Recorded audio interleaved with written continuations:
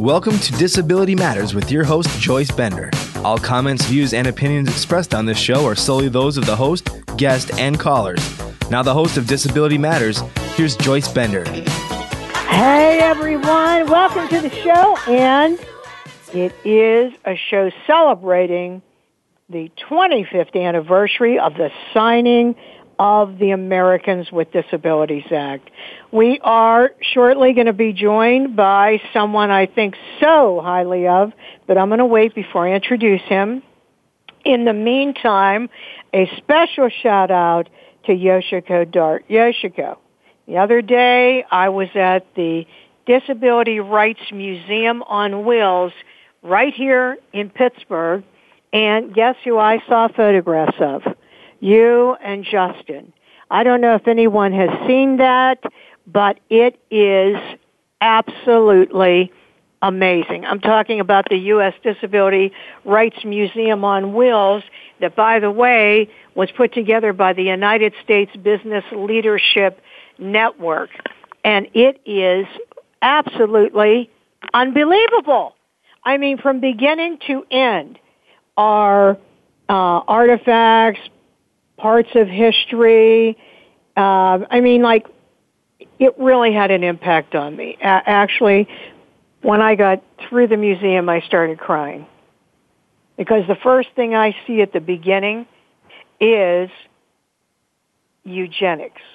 The story of how people with disabilities were sterilized, in the United States because of disabilities, such as mine, epilepsy. And then it goes over to Germany, where, of course, people with disabilities were the first group exterminated. And guess what? We, people with disabilities, were the test for the gas chamber. So, how horrifying. So you start there, and then you go through the great thing that the Kennedy family has done, and you see quotes from Justin and quotes from Pat Wright, and you go further and you see Judy Heumann and the Berkeley Independent Living Center. I mean, it is just amazing from beginning to end. It is amazing. If you go to the USBLN site or the ADA Legacy Project, you can be figuring out where that bus is going to be. But if it does come to your area, you make sure you go see it. It is phenomenal. Now, speaking of how phenomenal, oh my God, I'm so excited. I can't tell you how excited I am. Because I have one of my absolute most favorite people in the world as our guest today. I mean, I love him so much, and I'm so mad at him because I don't get to see him. But I know you all know him. Last week we had Senator Kennedy on. Before that, we had Secretary Perez on. But now I'm sitting here looking at my copy of the ADA, and there's the signature I see there by this senator called Senator Tom Harkin. Welcome to the show. Oh, my gosh, Joyce, it's so nice to hear your voice. Thanks for those kind words. I love you so much, and I've missed you. But I hope our paths will cross in the next couple of weeks because there's a lot of things going on to celebrate the 25th anniversary.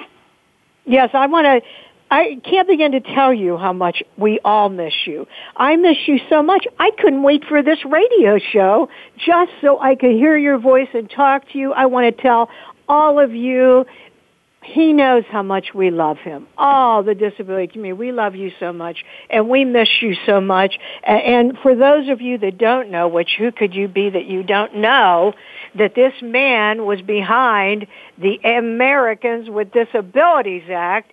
And, I just can't stop thinking about how wonderful he is and what a great statesman he is and how he cares about people with disabilities and how he fought for all of us.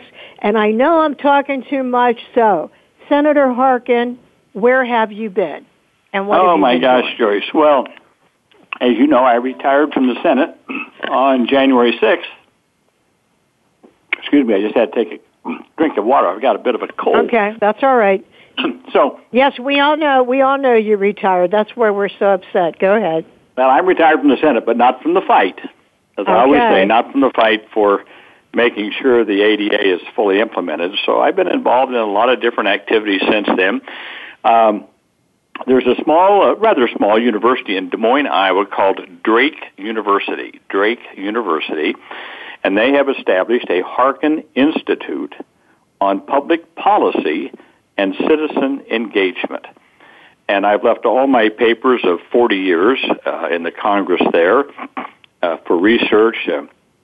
They've added a part onto the library, so we have a wonderful institute there. We've got a great director, and Marcia Turnus, the former Chief Justice of the Iowa Supreme Court, is the director. And we're doing some great things. We've already had a couple of events on disability policy at the Institute. So I'm spending a lot of time getting that going. And anytime you want to, Joyce, you or any of your listeners can just Google Harkin Institute, and you can sort of follow along sort of what we're doing. But I got to tell you, I've had a pretty exciting weekend. I was in the first Disability Pride Parade in New York City just on Sunday. How exciting! Yeah, and they asked me to be the Grand Marshal, so I got to wear that red sash over me as the Grand Marshal, and it was fantastic. We had over 5,000 people on Sunday. Are you kidding? Marching in New York City. It was wonderful. We had the mayor there, a number of assemblymen. I mean, it was an incredible turnout in that parade. And listen, by the way, next Saturday, I'm going to be in a Disability Pride Parade in Chicago. And then on the 25th, I'm going to be in your state. I'm going to be in Philadelphia. We have a big Disability Pride Parade in Philadelphia on August 25th. Well, now I will know, in addition to all of those things for next year, I have to figure out how to have one in Pittsburgh. You got to have one in Pittsburgh. That's right. Got to have one in Pittsburgh. So you've been, and I knew, by the way, listeners, I knew he would. This is not a person that would retire and forget about all of this. He'll do even more. I can't tell you how committed he is to all of us. Are you spending a lot of time at that institute, or are you spending time going to, different events in different states? What have you been doing? Well, a little bit of both, I guess you might say. But I really want to be honest with you. My last day here was January 6th in the Senate, and I just took 3 months off. I got to admit, I've never done that in my life. At the most, I've had maybe a week off here and there with my family. But I absolutely just took 3 months off and sort of chilled out a while. And then I came back in March and started doing activities with the Institute and other things around the country. I did a wonderful event with Marca Bristow. You know Marca. Oh, yes. Out in Chicago at Access Living. We had a wonderful event a couple of months ago. So I'm doing a lot of events around the whole disability issue, and especially around the 25th anniversary. So that's sort of what I've been up to, and a couple of other things too. I went to a childhood obesity conference out in San Diego because I've been very much involved in children's health care, and so I've had that, and then I spoke. I had a wonderful evening with the Hearing Loss Association of America at their annual convention in St. Louis. So again, that's about a month ago. So I'm keeping busy, but I would say that probably, what would I say? Maybe 80% of my focus is on issues surrounding the Americans with Disabilities Act and moving it forward. For example, after the parade on Sunday, I stayed in New York, went over to the United Nations, and met with Daniela Bass, who is from Italy, who is the head of their section on implementation of the Convention on the Rights of People with Disabilities. which you and I both know as CRPD. So I hope to be doing some work in that area also.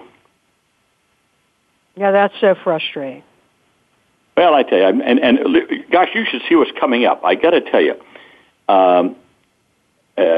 coming up to July 26th, which is the 25th anniversary, on August the 20th, next week, we have a White House event. On the 21st, there's an event at the Department of Labor with Secretary Perez. On the 23rd, the Department of Justice and the Equal Employment Opportunity Commission and Liz Savage, who you know Liz, is organizing this. On the 24th, the Smithsonian is sponsoring a big event surrounding the ADA on both the 24th and the 26th. And Joyce, I hope you're coming to Washington on the 27th because that's our big bash. Of course I'm coming. Of course. Yes, I am, and I also am going to be there the 20th at the White House. Oh, wonderful. Well, I'll see you next Monday then. I'll be at the White House. We'll see you there. Yes, but that event on the 27th, that is going to be phenomenal. And folks, if you don't know what we're talking about, Nickel and some other groups, AAPD, different groups got together, and we're going to have a big celebration for the 25th anniversary. And I assume, of course, you will be there, Senator Harkin. Oh, I'll be there with bells and whistles. Oh, absolutely. I wouldn't miss it for anything. Of course I'll be there. Well, and you know what? As soon as I see you, I'm going to be telling you how we're going to get you here in October to the Heinz History Center for our huge event for youth with disabilities. So don't think you're going to get away from me. But for right now, this whole month, Senator Harkin, we have been celebrating the 25th anniversary of the signing of the ADA. And truly, what a great honor it is to have you as our guest. I wanted to know if you could take us back to that day so that you could give our listeners an idea of the excitement of the disability community that day. Oh, wow. I get goosebumps just thinking about it. First of all, you have to think about this. It was a beautiful day. Sun was shining. It wasn't too hot. It was just a gorgeous day. And the signing, President Bush signed it on the lawn south of the White House with the Washington Monument and the Jefferson Memorial in the background. And we were all there, and when I arrived, there already were several hundred people there. And everyone was so happy and joyous. I mean, every disability group was represented. Every different disability group was represented. And so many people that I had known over the years, people who had testified in front of my disability policy committee when we were developing the legislation, came from all over America. And you just can't imagine how excited everyone was. This is huge. And so, and I don't know as of today, but it was at that time, and I think I'm still right on it. It was the largest gathering at the White House for the signing of a bill in U.S. history. It was that big, and it was, and I'll never forget President Bush's words when he said a few things about, well, I know there's been some concerns on this, but we've carefully worked it out. This is going to be good for America. And he ended it by saying, so as I sign this bill, let the shameful walls of discrimination come tumbling down. And the roar from the crowd was amazing. And those who were deaf were applauding with the deaf sign. It was just, like I said, nothing like that will I ever witness in my lifetime. It was that exciting. Wow. And I'll bet I'll bet people were crying. Oh. I bet they were overjoyed. People with disabilities. I'll bet they were overjoyed. Now you could not be thrown out of a movie theater. I just, there's different snapshots in your mind that I have as I remember that day, just, again, different people that I saw there and everything. But I remember when he said that and he signed the bill and we were all cheering and clapping and everything, there was a woman who was sort of dancing or just jumping around with another person. Whether they both had disabilities or not, I don't know. But this woman was laughing and dancing, and tears were coming down her cheeks. It was just that emotional. Wow! It's just a picture I still have in my head from that. It was. Like I said, never anything like it before. As well as you know, and it was coined. I don't know. They say I coined the phrase, but I'm not certain I did. But we called it the Emancipation Proclamation for people with disabilities. I think that may have been Justin Dart who really coined that phrase. Mm-hmm. Well, what are some of your greatest memories that day? When you think about, I guess one is when the president signed the bill and made that statement. I guess one is that huge roar of the crowd where I never had anyone tell me that before, and I now that you say that, that would make sense. But when you think of that day, what do you see in your mind? What are the big things you see? Well, what I see is, of course, I looking at the president as he sat at that little table with Justin Dart by his side, by the way, and looking in back of the president. I was just standing out there and looking at the president, and behind him, the Washington Monument, and behind that, the Jefferson Memorial. They kind of go in line with the White House from that lawn there. And just thinking how far we have come as a country in having a broad civil rights act for people with disabilities.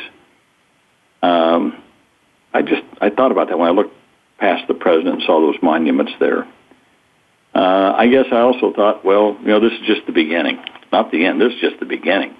We got a lot of work to do. And I just remember that. I'm thinking, boy, now we got to go to work. Now we got the law on our side. We've got not only the law, but we got things that affirmative action programs, businesses that have to do reasonable accommodations. We got things in there for making transportation accessible. So we got to get to work and make it implement. We have to implement this bill now. And I think I remember thinking, oh boy, it's a great day, but now we really got to dig in and right. make it happen. So I remember thinking that. But I looked around and I saw so many of my friends from the disability community who worked so hard. I mean, Joyce, a lot of people think, this legislation sort of came up and got through. People in the disability community and others had worked for years on this, years. I can remember when I first got involved back in the early 80s, late 70s, early 80s, people in the disability community at that time were already saying, we got forgotten. We were forgotten. And I said, what do you mean you were forgotten? He said, you passed the Civil Rights Act of 1964 that banned discrimination on the basis of race and sex and color and religion, national origin, but not on the basis of disability. Well, it hit me like a ton of bricks. I grew up with a brother who was deaf. And I must admit that when I first came to Congress in the House, my focus was very narrow. It was only on deafness issues. That's what I knew about. And so I was working very hard to get closed captioning TV and that kind of thing. And then my nephew, my sister's boy, Kelly, got injured and became paraplegic and then wanted to go on to college. And I remember him calling me and talking to me about how he couldn't get his wheelchair anywhere. He couldn't go up the stairs. He couldn't take certain classes because they were upstairs and not downstairs, and there was no elevator. And I thought, this is awful. So my view then began to get broadened. It wasn't just deafness. How about mobility issues? And then sometime right shortly after that, I became acquainted with Danny Piper from Iowa, a young man with Down syndrome, and his parents, and how he was discriminated against because of his Down syndrome. Then my view got even broader. And that's when I first started realizing that we needed a broad civil rights bill that covered all people with disabilities. And it couldn't just be the narrow focus that I had started with. So well, you certainly expanded it. I can't take very many calls today because we have so many things that we want to ask you. One of them is, what do you think now? What's going to happen the next 25 years? That's a good question. Here's the thing. As you know, the ADA had 4 great goals: full participation, equal opportunity, independent living, and economic self-sufficiency. On the first 2, well, we've done pretty well in terms of participation. Sports stadiums are open, theaters, all kinds of things that are accessible. Travel, mobility is pretty good. Opportunity, well, maybe not so good there, but we've made some progress. The final 2, we need to renew our efforts on.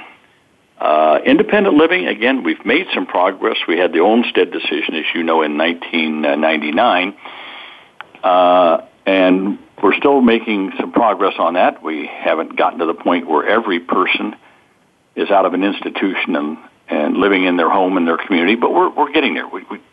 But it's the last one, economic self-sufficiency.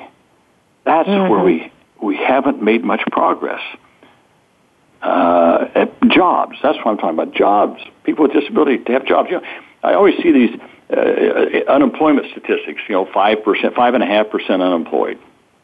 And then among African Americans, it's 2 to 3 times that much. Among Latinos, about the same. And we say, well, that's just awful. And it is. But think about this. Over 60% of adult Americans with disabilities who want to work and can work are not in the workforce. 60%. I know, it's so terrible. It's just awful. It's a blot on our national character. Now, we got to make better progress. Now, I will say that in the last few years, some companies have been stepping forward and doing a much better job of hiring people with disabilities. And I don't mean in sub-minimum wage dead-end jobs. I mean in integrated competitive employment. I mention Walgreens all the time. They've just done a great job. They set a goal of having at minimum of 10% of all their employees in all their stores be people with disabilities. And so they're moving ahead. I know that Best Buy, I think, Walmart, others are moving ahead aggressively. So it's moving. We just got to move it a little bit faster. So next 25 years, employment, independent living with support services. When I gave my speech on the Senate floor, when this bill passed the Senate in May, I think it was in May of 1990. No, I'm sorry. Passed the floor on September the 7th of 1989. I said at the time, when this bill passes, now the next big step is personal attendant services, personal attendant services, so that individuals could live in their own home or community and not in an institution, and then they could go to work and have jobs. Well, as you know, Joyce, we're not quite there yet. But to me, that's the next 25 years.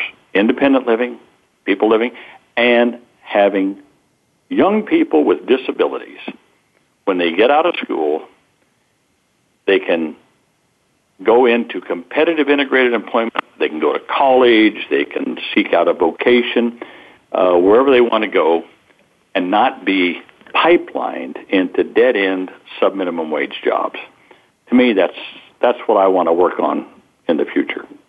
Well, I'm with you on that because Senator Harkin, I'm all about employment, and you are right on because, you can never be free in this country buy a house, buy a car, live the American dream until you are gainfully employed. So I am with you 100%, and I just know you'll help us move that forward. And I would be remiss if I didn't also say that Joyce Bender, I mentioned all these employers and stuff moved ahead, but way before they started doing it, Joyce Bender was out there helping people with disabilities get employment. And for that, I thank you so much.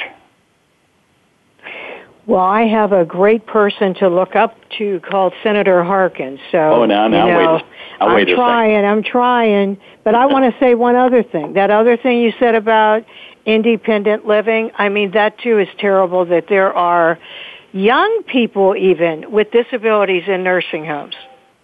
It's terrible. That's true. It is, again, it's just, as I say, a blot on our national character, especially after the Olmstead decision. Yeah. By the Supreme Court, and that's been 16 years ago now. So we're not quite there yet, as you know.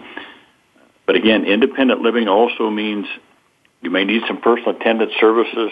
It's like I always say about my nephew Kelly. So he finished school. He's had jobs all his life. He gets up in the morning, goes to work, comes home, lives by himself in a house. He got married. He raised some kids. I mean. He's in his 50s now, but how was he able to do it? He was not rich. He had no money. Well, it turned out he was injured in the military. So the Veterans Administration has been wonderful in helping him and providing a nurse assistant comes in the morning, gets him up, does his physical work, different things like that, gets him ready to go to work. Kelly gets in his van, rolls his wheelchair in there, drives the van. He's got all the hand controls, goes to work, comes home, goes shopping, makes his own meals, this and that, and then he has someone come in at night, do his exercises with him, his other personal services, and gets him ready for bed. If he didn't have that, he would never have been able to work and be a tax-paying citizen of this country. And as you said, Joyce, to live the American dream. So he had that. Now, I got to tell you, that I don't know why we can't get this across to legislators in these states and even in the federal government. That's cheaper than putting someone in an institution. Yeah, I know. I don't understand that either, Senator Harkin. They don't get it. Not only is it cheaper if you just look at it in pure economic terms, but think about a person's life and how they feel about themselves.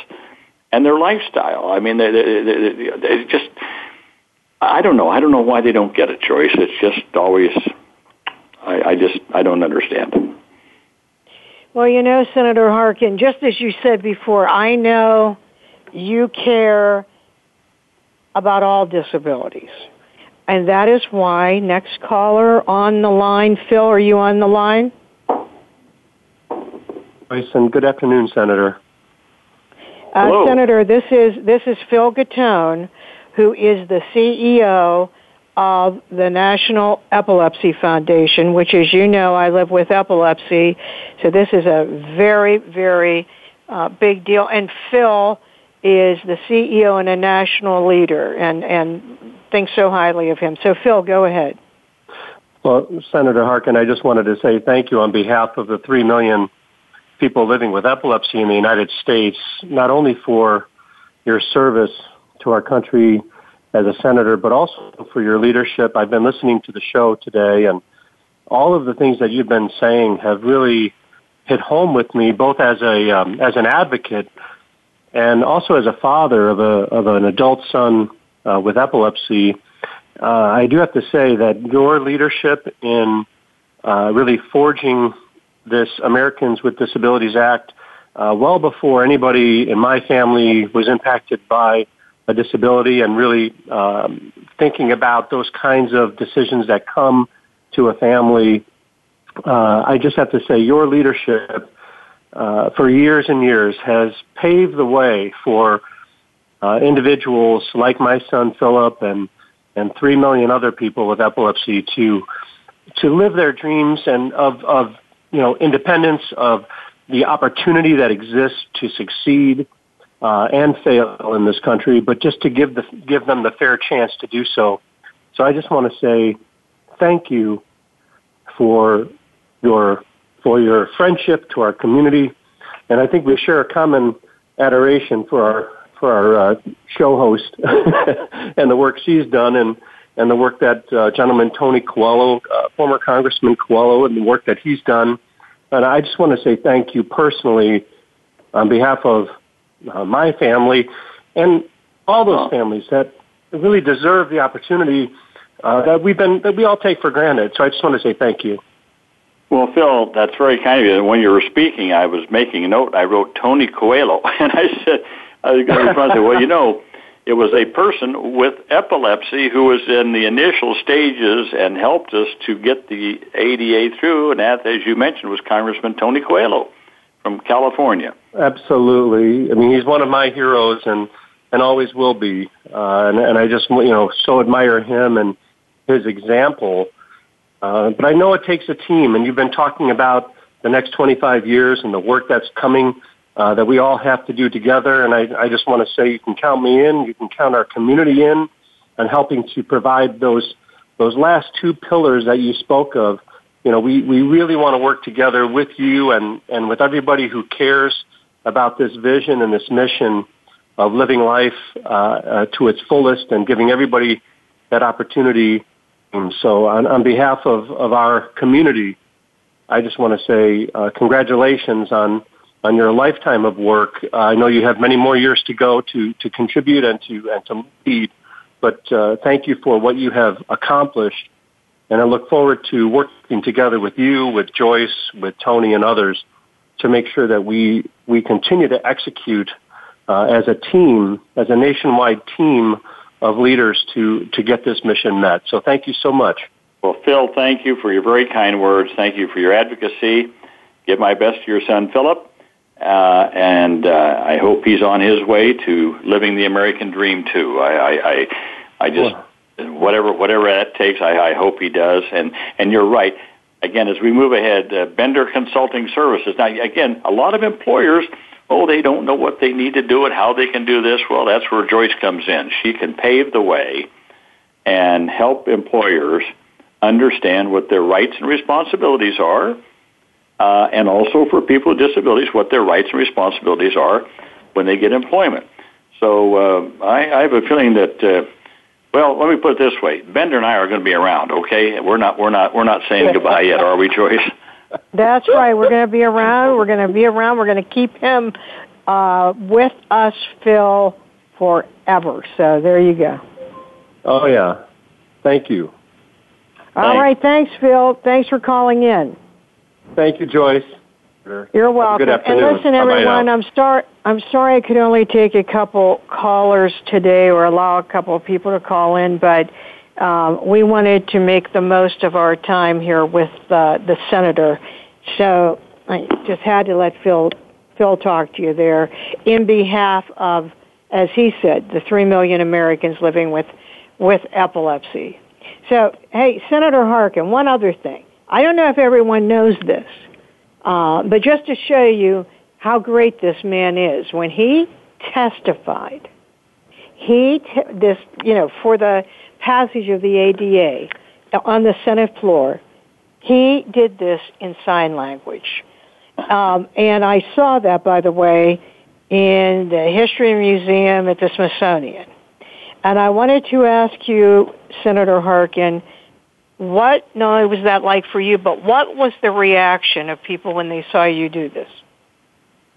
Well, that's interesting, Joyce, that you bring that up, because I decided, since I knew sign language, and I grew up with my brother Frank, who was deaf, I just thought I would start my speech and give a lot of it in sign language. And so Senator Bob Kerrey, he was a senator from Nebraska, was sitting in the chair at the time. And he loves to tell the story about how he was sitting in the chair, and I got up, and all of a sudden I started speaking sign language. And he didn't know what to do, because he didn't know what was going on. And then the court reporter who sits down there and takes down everything, he looked at the presiding officer. He didn't know what to do. And so I just kept speaking in sign language. Finally, I stopped and then went back and said it verbally. But I thought later on, and someone mentioned this to me, Joyce, many, many, many years later, said to me that you may not have realized it at the time, but you were the able-bodied person at that time, and everyone who couldn't understand you were disabled.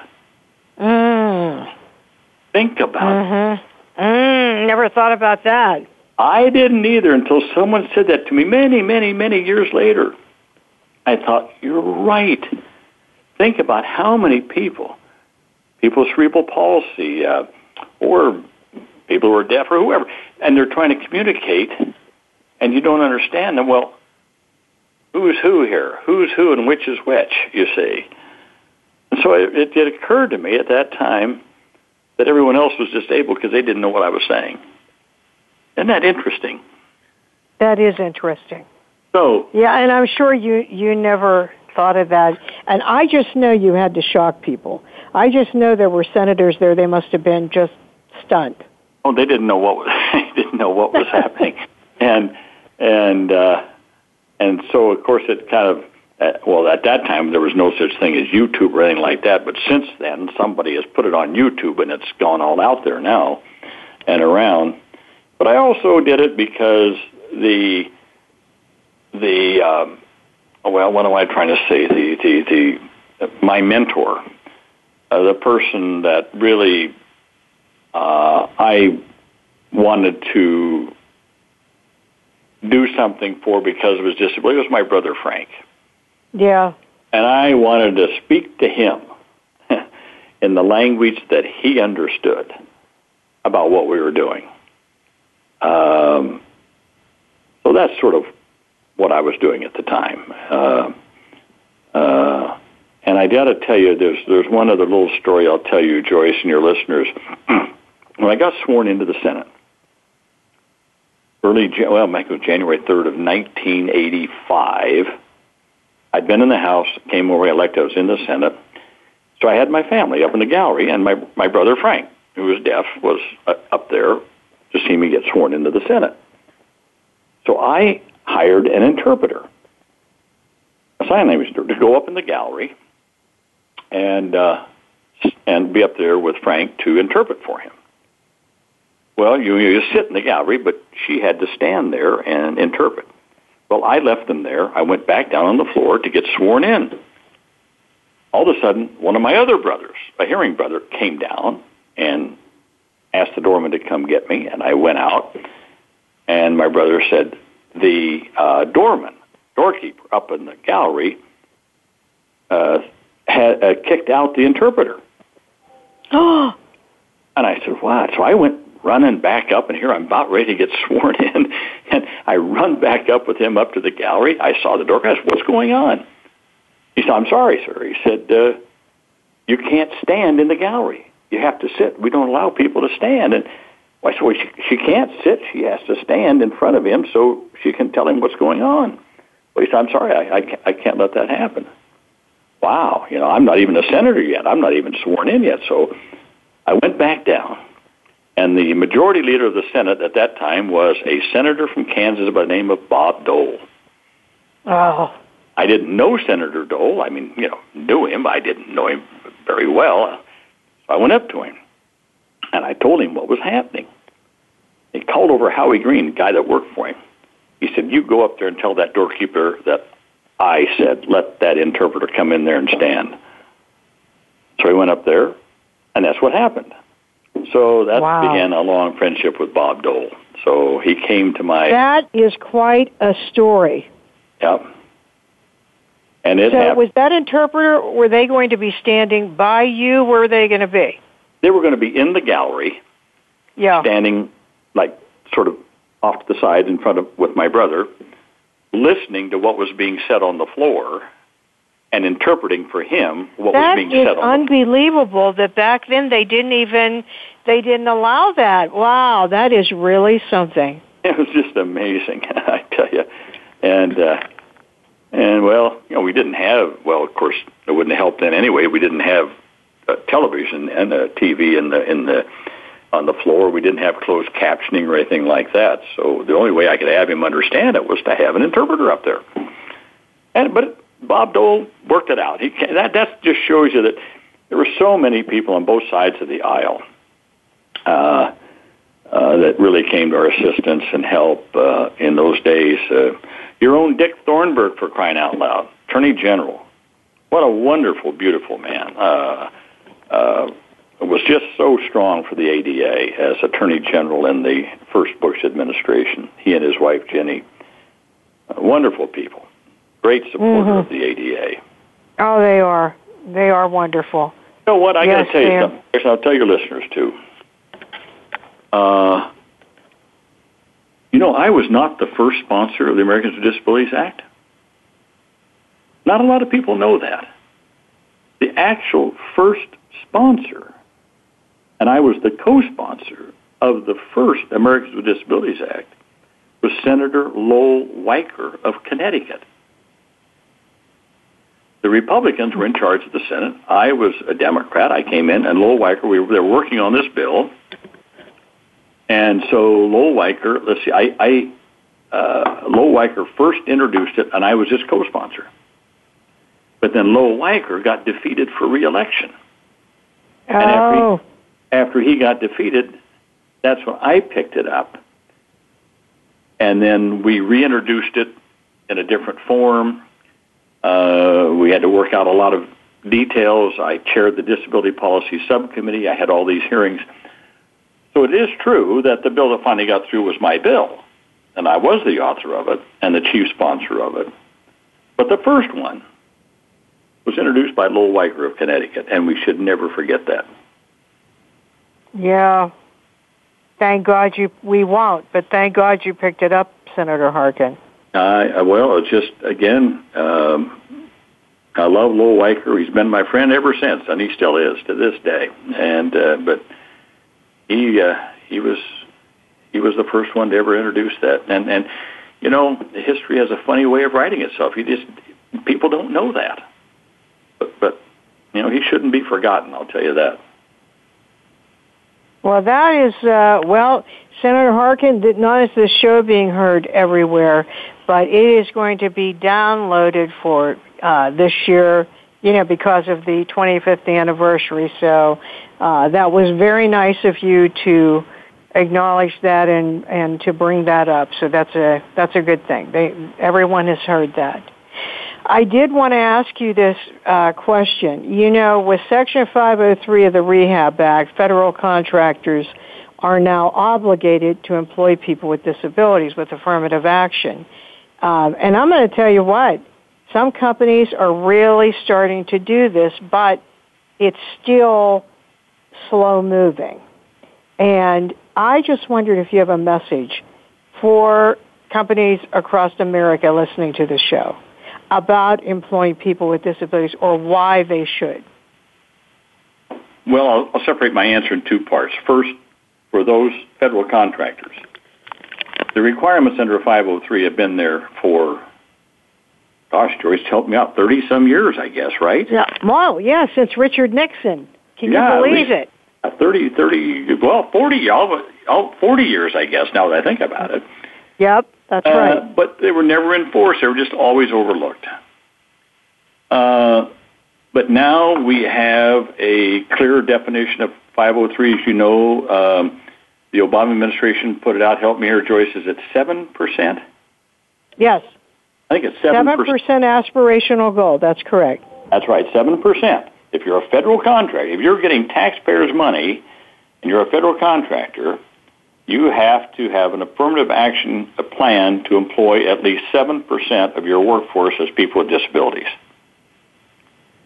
Now, that just came, help me out again, Joyce, was that just what? Over a year ago. This is a little over a year ago. Yeah, over a year ago. And this, actually, as of this January, federal contractors have to have their record keeping and their affirmative action plan in place.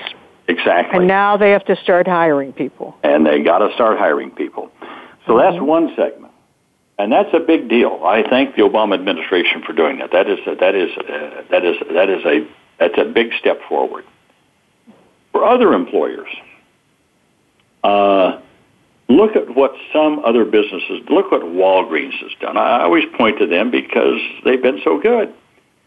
I remember I visited the Walgreens distribution center up in Hartford, Connecticut here a couple of years ago. The then CEO was Greg Wasson. He's no longer the CEO. But he had a lot of other CEOs from other big companies there.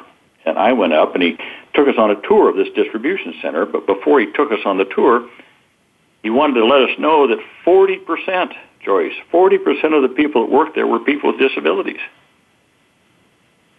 And he said, I want you doing this out of the goodness of my heart. He said, this is my most productive distribution center in the United States. 40% of the people are people with disabilities. And we went through there, and as he said, sometimes you'll recognize a person with a disability, sometimes you won't. He said, we made minor modifications here and there, and he said, I'll tell you, we have found that the people with disabilities that work here are my most loyal workers. They're never late. They always show up on time. They never leave early. They never get sick, and they make less mistakes than anyone else in the performance of their job. So I tell businesses this because just a few affirmative steps to reach out and employ someone with a disability. Now, I've never, Joyce, asked anyone, any business, to ever hire someone for a position for which they were not qualified. And this is not patronizing. You got to be qualified to do the job. But do an affirmative action program to get people with disabilities to do the work for which they are qualified. That's all we're asking. Not asking any special favors whatsoever. And do that. Comply with the ADA. Make reasonable accommodations to accommodate a person with a disability on the job. And you will find that you will have, as Greg Wasson found in Walgreens, your most loyal, hardworking, most productive workers you've ever employed. Now, if you got a minute, I'll tell you where I came up with this. My brother Frank, okay? My brother Frank was a baker. He didn't like baking. There was a man who used to come into his bake shop, kind of struck up some kind of a conversation with him, and he asked Frank how he liked his job, and Frank said he didn't like it, didn't like baking. He said, what do you want to do? Frank said, I like to work with my hands and machines and things. So this guy was Mr. Delavan. He owned a manufacturing plant in West Des Moines, Iowa. So, again, out of the goodness of his heart, he hired my brother Frank to come work for him. And they taught him how to run a very intricate machine that drilled holes that made jet engine nozzles for jet engines. Very high-tech job. Well, months went by. Mr. Delavan asked the foreman how Harkin was doing. The foreman said, oh, my God, this guy's great. He's always here on time, and he puts out more parts per hour than anyone else, and he makes fewer mistakes. Well, Mr. Delavan he said, well, this is interesting. We got to find out why is that? Well, this was a very noisy place. A lot of clanging, a lot of banging, a lot of drills running, people shouting and yelling. What they found out is that my brother Frank, it never bothered him a bit. He couldn't hear anything. So he paid attention exactly every second of every minute to the job he was doing. He never made mistakes. Put out all the parts. So Mr. Delavan figured this out. He went out and hired more deaf people. Is that right? Wow. Not out of the goodness of his heart, but he said, hey, this is helping my bottom line. They're my best workers. And that's what businesses will find when they do something like that. They'll find the best workers they've ever had. That is right. And just as you said about that you don't refer them unless they can do the job. And that's what we want. People with disabilities want paychecks, not pity. No pity. We want to work. Right. People want to work.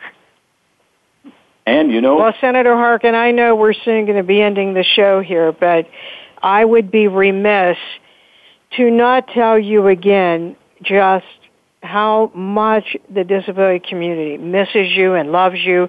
I cannot begin to tell you, I'm not kidding you, how many times I'll be with people and they'll say, oh, we miss Senator Harkin.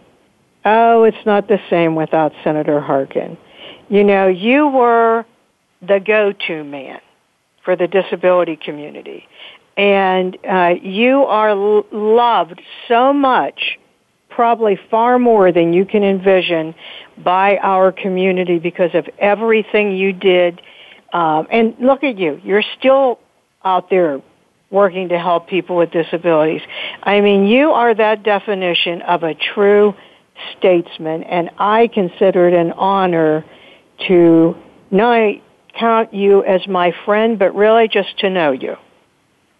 Well, Joyce, you're just overly kind, more than I deserve, and I thank you for that.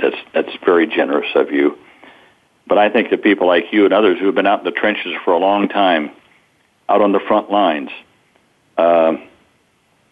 really doing the nitty-gritty work of making sure that 504 and 503 and the ADA and IDEA are implemented. I just know there's so many people out there that day in and day out, they're working so hard to make our society more fair and more just, and to give people with disabilities the right and the opportunity to live the American dream. These are the people that I admire so much, that are out there every day. I just hope, and I know, not only a hope, but I know there are some young people out there I call the ADA generation. They've grown up under the ADA. They're not going to take a back seat. They're not going to be shunted aside. They're not going to be told to go sit in a corner or go live in a nursing home. They want jobs. They want to succeed. I run into them all over the country. So I know that there are young people out there who have disabilities who are going to be the next Tom Harkins, and they're going to be better. And they're going to carry this thing forward. I just know that, and I have that faith that the next 25 years are going to be even better because we're going to have these advocates out there, and they're going to carry this banner forward. So that's why I feel good about where we are. I know those people are out there. I know those young people are out there. I see them, and they come from all different disability groups, all walks of life, male, female, Hispanic, African American, everybody. And I'm telling you, the next 25 years is going to be even better, Joyce Bender. Yes, I know, and we will all look forward to seeing you as we celebrate the 25th anniversary, and we won't let you get away. That is for sure. Thank you so much, Senator Harkin. Can't wait to see you Monday. We'll see you Monday at the White House, and we'll celebrate all week. And then on the 27th, the Big Bash. That's right. It's a big bash. But you know, Senator Harkin, I end every show with a quote, and today that quote has to be something I actually have repeated this frequently, and it's you who said the unemployment of people with disabilities is a blot on our national character, said Senator Tom Harkin. Love you, Senator Harkin, and can't wait to see you. Love you, Joyce. Let's celebrate the 25th anniversary, but commit ourselves to making it even better in the future. That's right. You lead on, Senator Harkin. Thanks, Joyce. You're wonderful. See you next Monday at the White House. All righty. Bye-bye. Voice America would like to thank you for tuning in. Please join us next Tuesday at 11 a.m. Pacific Time for another installment of Disability Matters, right here on the internet leader in talk radio, voiceamerica.com. Thanks again for listening to the preceding program, brought to you on the Voice America Variety Channel. For more information about our network and to check out additional show hosts and topics of interest, please visit voiceamericavariety.com. The Voice America Talk Radio Network is the worldwide leader in live Internet talk radio. Visit voiceamerica.com. The views and ideas expressed on the preceding program are strictly those of the host or guests and do not necessarily reflect the views and ideas held by the Voice America Talk Radio Network, its staff, and management.